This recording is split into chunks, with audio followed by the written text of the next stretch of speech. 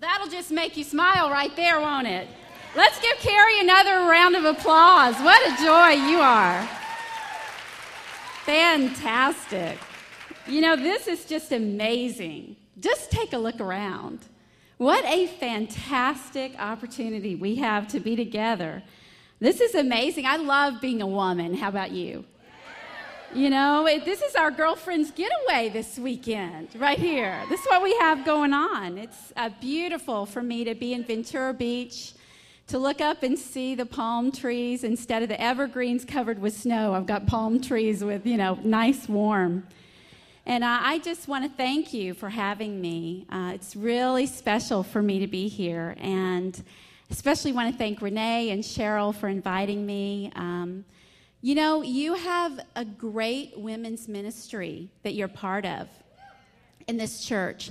Things like this don't just happen, And I really know that you love your leaders here, the women that serve you in your women's ministry here. There are so many more beyond Renee and Cheryl, I know. For me, it's a treat to be with Erlyn, my Filipina sister, and to see people like Rebecca Tang. Wherever you are, Rebecca, I love you. It's old friends and new friends, but let's give a round of applause and really lift up your ministry leaders, your women's ministry leaders. They're just so special, and thank you for all the ways you serve. Amazing. Just in case y'all can't tell, from my strong accent and my sweet smile, I'm a Southern belle. And in the South, we have a phrase that we use often, and actually this phrase, it's called bless your heart, right? Bless your heart. And it's part of our language and our culture in the South, right? And it's sort of like aloha in Hawaiian. It has multiple meanings depending on, like how you use it. And there are two primary reasons, though. And the first one is to soften a blow.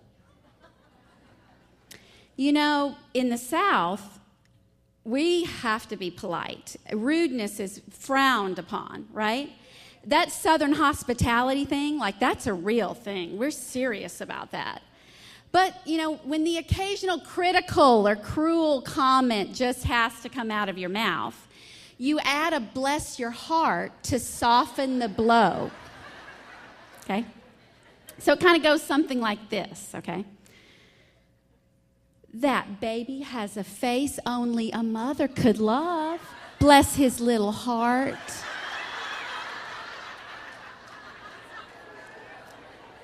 Bless her heart. With a backside that big, she should not be wearing those stretchy pants. You see, if the heart is sufficiently blessed, then it's really not that rude, right? That's one meaning of bless your heart. But then there's a second bless your heart that we love to hear, right? We love to hear it. And what it really is it's this expression of love and compassion and empathy and preciousness all rolled up into one, right? And so if I see my best friend and we bump into each other for coffee and she says, "Oh, Barry, it's been a hard day. I lost my job, the dog died, and then my cell phone fell in the toilet." I'm going to say, "Oh, bless your heart. Oh, bless your heart." It's like an expression of love. It's a verbal hug. Bless your heart. That second kind of bless your heart, that's why we've come here this weekend. Your heart is going to be blessed. You're going to leave here with your heart blessed by Jesus. Doesn't that sound good? Don't we need that? I like that. And I love our theme, Priceless. What a great theme, guys. What is really priceless to you? Think about that. What is priceless to you? I have a definition for you of priceless. Having a value beyond any price, of inestimable worth, invaluable. That's, Webster's definition of priceless. This is part of what's priceless in my life. Oh, I know. That's my husband, my 2 daughters. And, they're part of what's priceless. Things don't really matter in the end, do they? It's the people that are in our lives. And, I thought about, remember that advertising campaign from MasterCard, right? They still use it, that priceless. And I thought, if I were to do that, some marketing campaign for this picture, this is how it would go. You ready? Green jacket, TJ Maxx, $20. Vision photography Groupon, $50. My family, blessing from God, priceless, right? That's what's really priceless for me. And, as I was preparing the lesson, I looked in the Bible. I'm like, okay, where's the word priceless in the Bible? It occurs one time. Just one time in this whole entire Bible. And actually, we see it. David wrote about pricelessness in Psalm 36. Psalm 36. It says, your love, O Lord, reaches to the heavens, your faithfulness to the skies. Your righteousness is like the mighty mountains, your justice like the great deep. O Lord, you preserve both man and beast. How priceless is your unfailing love.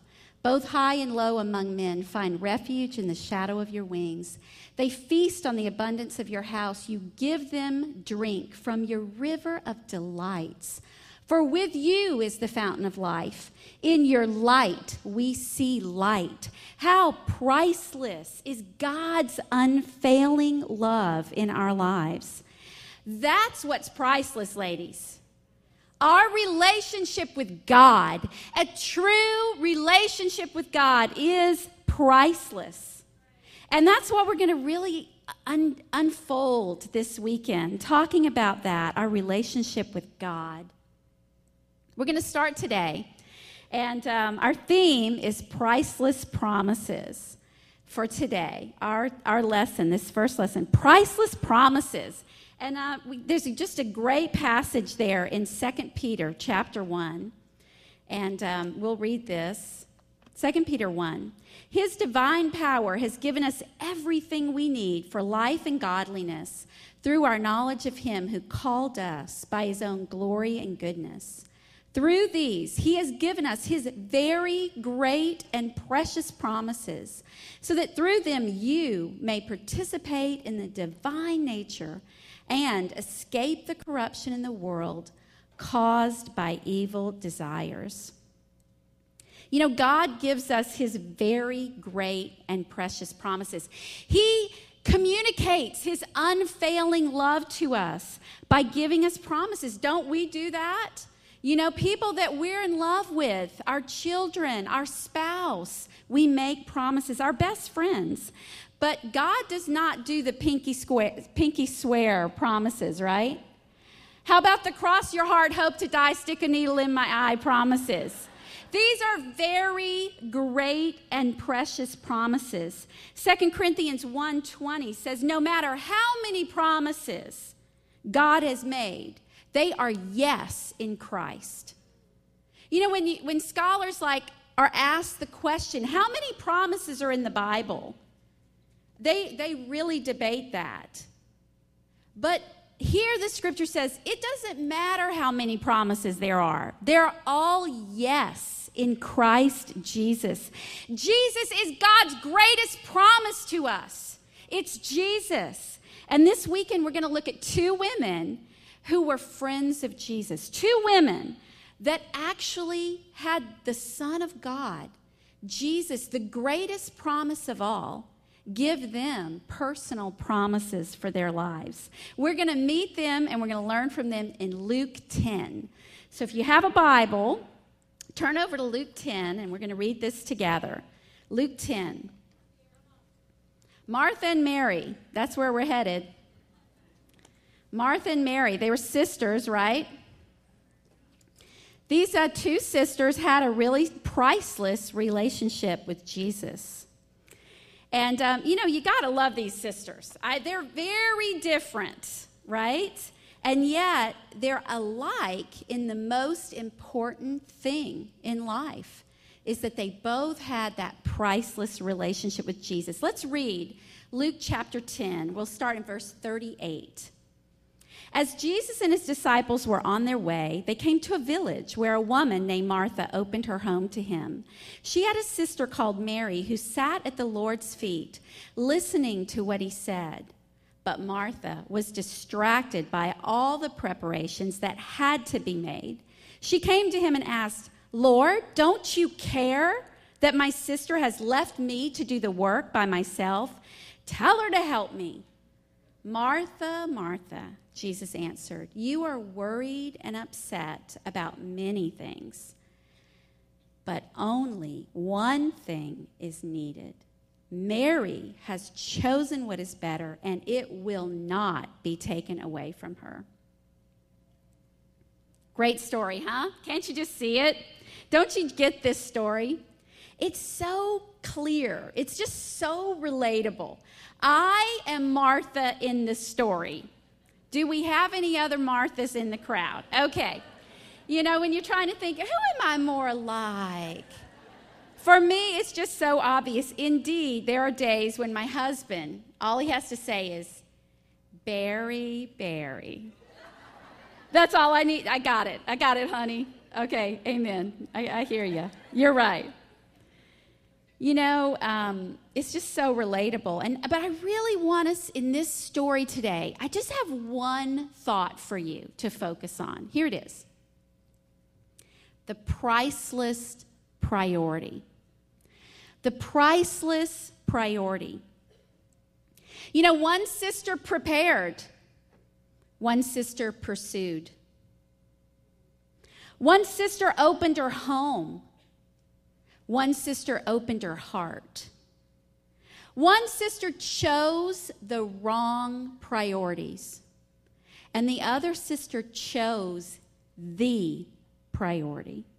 One sister was corrected, and one sister was commended. Martha takes on this task, and you got to appreciate Martha. I mean, she's feeding 13 hungry men, okay? At least, actually, there could have been more traveling with Jesus at that time, but at least 13 hungry men. And she's the original Martha Stewart of Bethany. I mean, she is got it all together. She is prepared to have all of these men in her home, and she's working it, and it's going to be the most amazing dinner for Jesus is eating at her table, right? But soon she gets distracted. The Bible says she gets worried. The Bible says she gets upset, and especially once she sees her little sister hanging out in the living room. And I just imagine, like, kind of, you know, I just kind of put myself there. What would I have done? You know, I'm the Martha. What would that look like? And, you know, you can just see she starts off, she's clearing her throat a lot.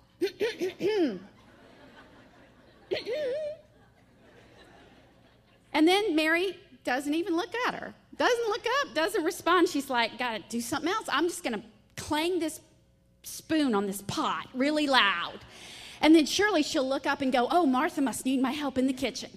So she clanging the pots, and Mary still no response. So then she walks through the living room, you know, where Jesus is seated and Mary's seated, and she walks through and she gives the hairy eyeball. You know the hairy eyeball?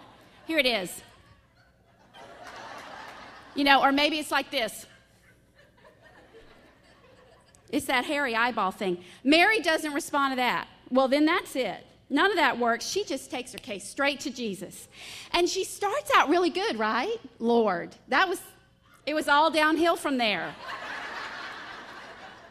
She called Jesus Lord. That's a first step. Good one. But then she says, "Don't you care that my sister has left me to do the work by myself? Tell her to help me."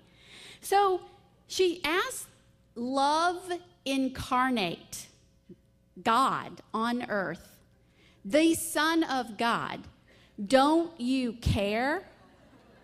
And do you hear it? Like, she's not asking, "Now, Jesus, do you care for me?" She's making a statement. You are not caring for me right now, Jesus. Then she throws her sister under the bus. She's like, she left me by myself, and I just can't believe it, And then she bosses the Son of God. Tell her to help me. I mean, she's like demanding, commanding. Miss Bossy has come out. And surely Jesus' response surprised her, right? I bet she just thought Jesus was going to go, Mary, up in the kitchen. Brothers, let's go. We're not doing enough to help Martha. I know that's what she expected, right? Can't you picture it? Jesus' response, is amazing. Jesus is awesome. He could have said, Martha, sit down, right? He could have done that.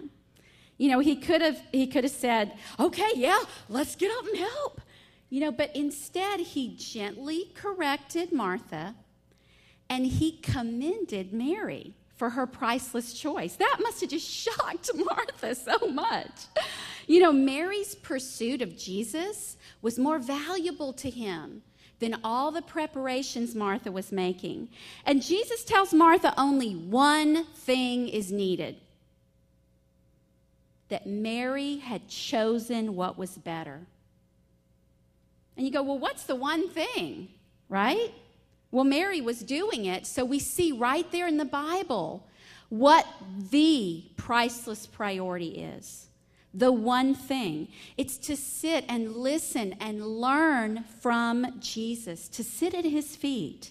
That's the priceless priority. Martha didn't need more help in the kitchen. She needed more Jesus in her life, right? Jesus says Mary made a choice. And I love that because it shows us that Mary had a lot on her plate too, but she made a decision. There was a choice to prioritize Jesus in her life. And I love this. Here's the promise that Jesus makes to her. It will not be taken away from her. When you sit and you listen to Jesus and you learn from Jesus, it is not taken away from you. There are a lot of things taken away from us, aren't there? If you've lived any bit of life on this planet, you have had things taken away from you, but not this. When we spend time with Jesus, it will not be taken away from us. It's just so relatable, the whole thing. And I want to start, as we kind of unpack this to our lives, by commending each and every one of you sitting in this room. You chose to be at this retreat, right? You made it a priority to get the babysitting, to get your outfits, get your registration. You chose to make this a priority in your life. And that is so commendable. I just appreciate you being here. It's special. And we filled this room. It's amazing.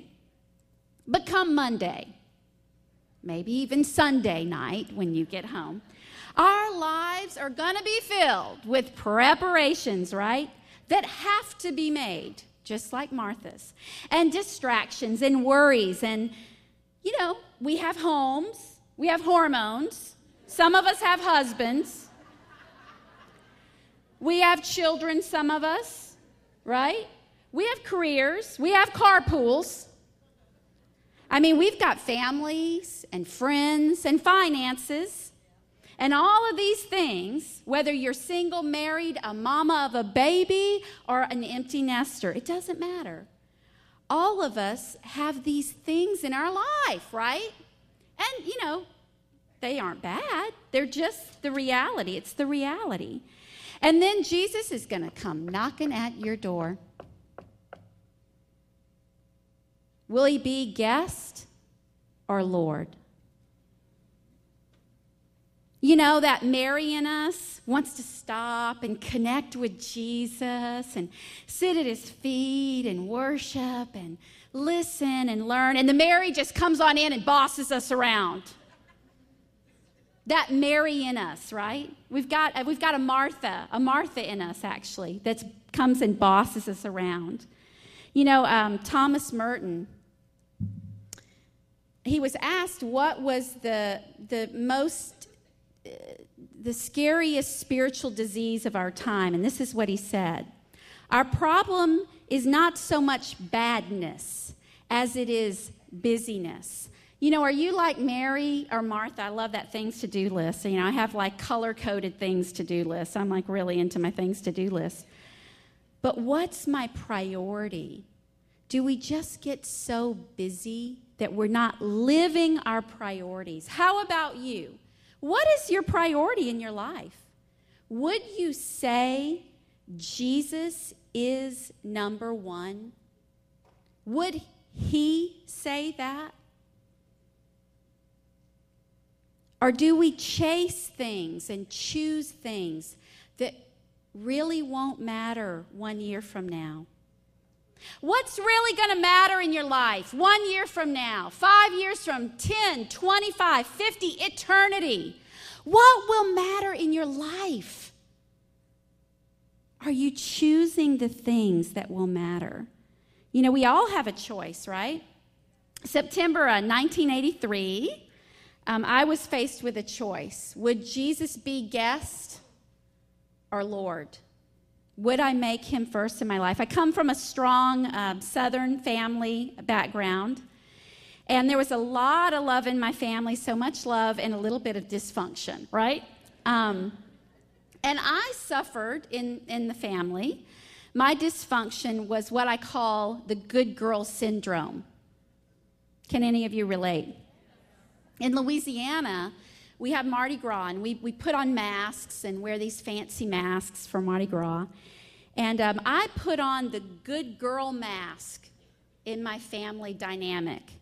And I played that role very well in my family, and it just spread out to every area of my life. I grew up trying to please everyone. My mom and dad, I wanted to be their favorite. My brother and sister, I wanted to be their favorite sibling. Teachers, friends, I just grew up just seeking approval, and I was constantly consumed with this. Does she like me? Did I say the right thing? I hope I didn't do the wrong thing. Do they love me? I can't tell. I was just consumed with that desire for approval, addicted to it. So I was the good girl. So I didn't drink, and I didn't do drugs, and I didn't have sex, and I did all the things you're supposed to do because that was who I was. And I just thought I had it all together. I was who's who. I was straight A. I was indeed everybody's favorite in the family. And, I worked hard at that. So spiritually, I had so much pride because especially I was a good Christian girl.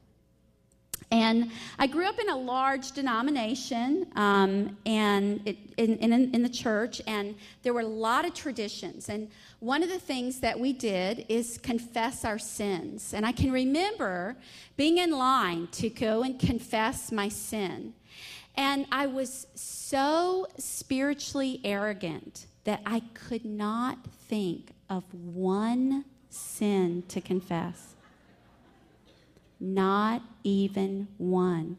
And the line is getting shorter, and it's going to be my turn, and I'm starting to panic because I got to go and confess my sin, and I don't have one to confess. And so I asked the guy behind me and the girl in front of me, "What are you going to say?" And they each had something, and they confessed their sin to me, and I'm like, "No, that's not a good one for me. I've never done that one either. That's not good." And I got in the time of confession, and I told a lie.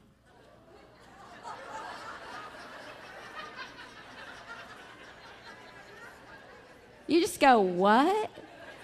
Yes, I lied confessing my sin because I couldn't think of a sin that I committed. Now, you're laughing. I mean, do you see what I'm talking? You get me now, don't you? You're like, whoa. Yeah, I can't tell you how prideful I was. I flattered myself that I was a churchgoer, and I was in Young Life and Youth for Christ, and I prayed and I read my Bible every day. I was 110% sure I was saved. 110%. And I would come to an event like this. I loved events like this. And I would come and I'd sit there and I'd go, this is so nice for all of those people that really need Jesus.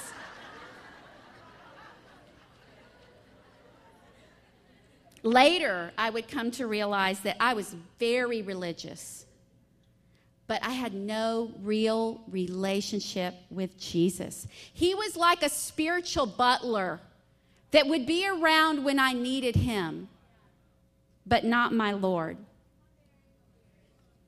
My religious mask, it was on tight. At 18, I headed off for LSU, Louisiana State University, and I had my suitcase full of masks of every variety to make sure I would be approved. By the grace of God, my resident advisor on my floor was Poppy Wascom, and Poppy was a true Christian. And Poppy introduced me to Lynn Beatty, and they studied the Bible with me, and I am so thankful that they could see behind my mask. I am so thankful for that. We studied scriptures about sin and what the Bible says about sin and what the Bible says about the cross. And I began to realize the depth of my sin and how much I needed the grace of God in my life and how much I was not a good girl. And I took that mask off. But the religious mask was on really tight. You know, we studied scriptures in the Bible about what the Bible says about salvation. What does the Bible say about how to become a Christian? And I was shocked and hurt and through tears. I said, are you telling me that you don't think I am a Christian? That's what I said. I mean, it was shocking. I'm everybody's favorite spiritual person. And that's what I said. I said, are you saying that you don't think I am a Christian? And I'll never forget the look of love in Lynn's eyes. She just tapped her Bible like this. She just tapped her Bible. And she said, it doesn't matter what I think, does it, Barry?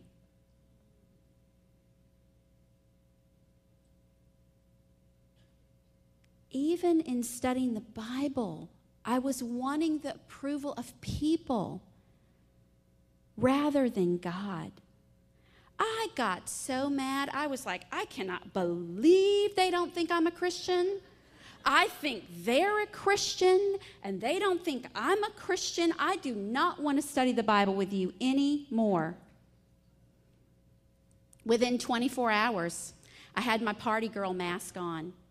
I was rushing a sorority and I was surrounded by all the girls going through rush. And we were talking about the great party and the super hot guys. And I had my party girl mask on. And before I could put my religious girl mask on, one of the Christians rounded the corner and came in to me discussing all the things about everything that was clearly not Christian. I was so busted. And that event led to the prying off of my religious mask. I got open about my heart, about who I really was on the inside. You know, I started looking for the approval of God rather than people. I repented of my sins. I took every mask off. And I made Jesus the number one priority in my life. Instead of a spiritual butler, he became Lord of my life. And I was baptized September 29th of 1983. It's amazing. You know, that choice to make Jesus Lord, to make Jesus my first priority, it began with a choice to study the Bible. And I just want to ask you, personally, I'm asking you, have you ever studied the Bible as an adult? I'm not talking about English literature, but personally, have you ever studied the Bible? I needed help. I don't don't know about you, but I needed someone to help me understand what it was saying and how it fit in my life. This church has a fantastic Bible study series. It's just designed wherever you are in your spiritual walk, whether you don't know anything about God, or if, like me, you feel like, no, I think I got it down. Wherever you are, it's just designed to help you grow in your walk with God, to help you know Jesus better and get to know the Bible better. You know, I want to encourage you, choose to study the Bible. You could even get started at this retreat. Choose to study the Bible. Some of us have done that, and we're Christians, and we read the Bible. How about it? Are you still reading the Bible daily? What role is the Bible have in your life? You know, I think even as Christians, we can do our Martha works, can't we? We can get busy doing all the right things and serving Jesus so much that we're not really still sitting and listening to him. Mary sat at his feet and he listened to what he said. She listened to him. I want to ask you, Christians, have you read the whole Bible? The whole thing. You know, some of us, we're basing our entire life on a book that's this big, and we haven't read it all. Have you read the whole thing? Now, you know if you've read the whole thing, because you hit a Leviticus, and you're just like, oh, am I going to read this whole thing or not? Sisters, I want to challenge you. Read your Bible. We're basing our life on this thing. We need to be able to say we've read it all. Amen? You with me? All right. We're going to read that Bible. I want to share about my scripture book. This, I brought show and tell today. Here it is. It's a little bit of a velveteen rabbit. Need to get it rebound. Yes. It's loved. It's been well loved. It's a journal. And one year, when I read through the Bible in a year, I took my favorite verse from each day's reading, and I wrote it in my journal. And so that by the time I finished that process, I had a journal of all my personal favorite scriptures in the Bible. And next to the Bible, the book that's helped me the most is my favorite scripture book. When I'm down, when I'm struggling, when I just feel that disconnect, dullness in my relationship with God, when I want to pray with a sister, I grab my scripture book. When I'm preparing a lesson, I grab my scripture book. These are powerful scriptures that speak to me. And next to the Bible, this has helped me continue to make Jesus the Lord of my life and number one priority in my life, my scripture book. Consider doing that. You know, that you could have a journal with all of your personal favorite scriptures would be really powerful for you, I believe. Practically, I want to give you some practicals. We got any singles in the house? Woo! You know, I want to encourage you to, if you could do this once a week, I think it would really encourage you. Grab a friend and go to a special place and have some moments of listening to Jesus, praying together, reading the Bible together, sharing your walk with God together at that most intimate level can really encourage you. Okay, do we have any moms out there? Moms? Okay, moms. It's a little nugget. Take it or leave it. Here's a little nugget, as Erlyn prayed, from me. Really, if you don't wake up before the kids do, you're probably not going to be able to hear Jesus over the din, right? You know, just even if you set your alarm 30 minutes before the earliest riser in your home, you could have that uninterrupted special time to sit with Jesus and listen. You know, we just get between, I know for me, balancing my husband's needs, my kids' needs, my career, my friends and family. It just felt like if I didn't spend time with God early before the first one woke up, it just, you're laying in bed going, I love you, Jesus, night. It's just tiring. I want to talk about special places, special times, and special things. Special places. Do you have a special place to connect? Where do you connect with God? I love going outside, right? That's my ideal. And I have some prayer spots around Denver that I can just go and be with Jesus and sit at his feet. But I also have to have a special place in my house because I can't go out every day, right? And I just this year, I bought a new lamp because, I needed to spruce up my special place. My eyes are getting tired. And, I needed more light in my quiet time chair. And I just got so excited about, getting my new lamp for my quiet time place, really identify, that's going to be my special place to sit and listen to Jesus. Special time. I think for all of us, children or not, we've got to identify where is that sweet spot of time for me? Where do I really connect?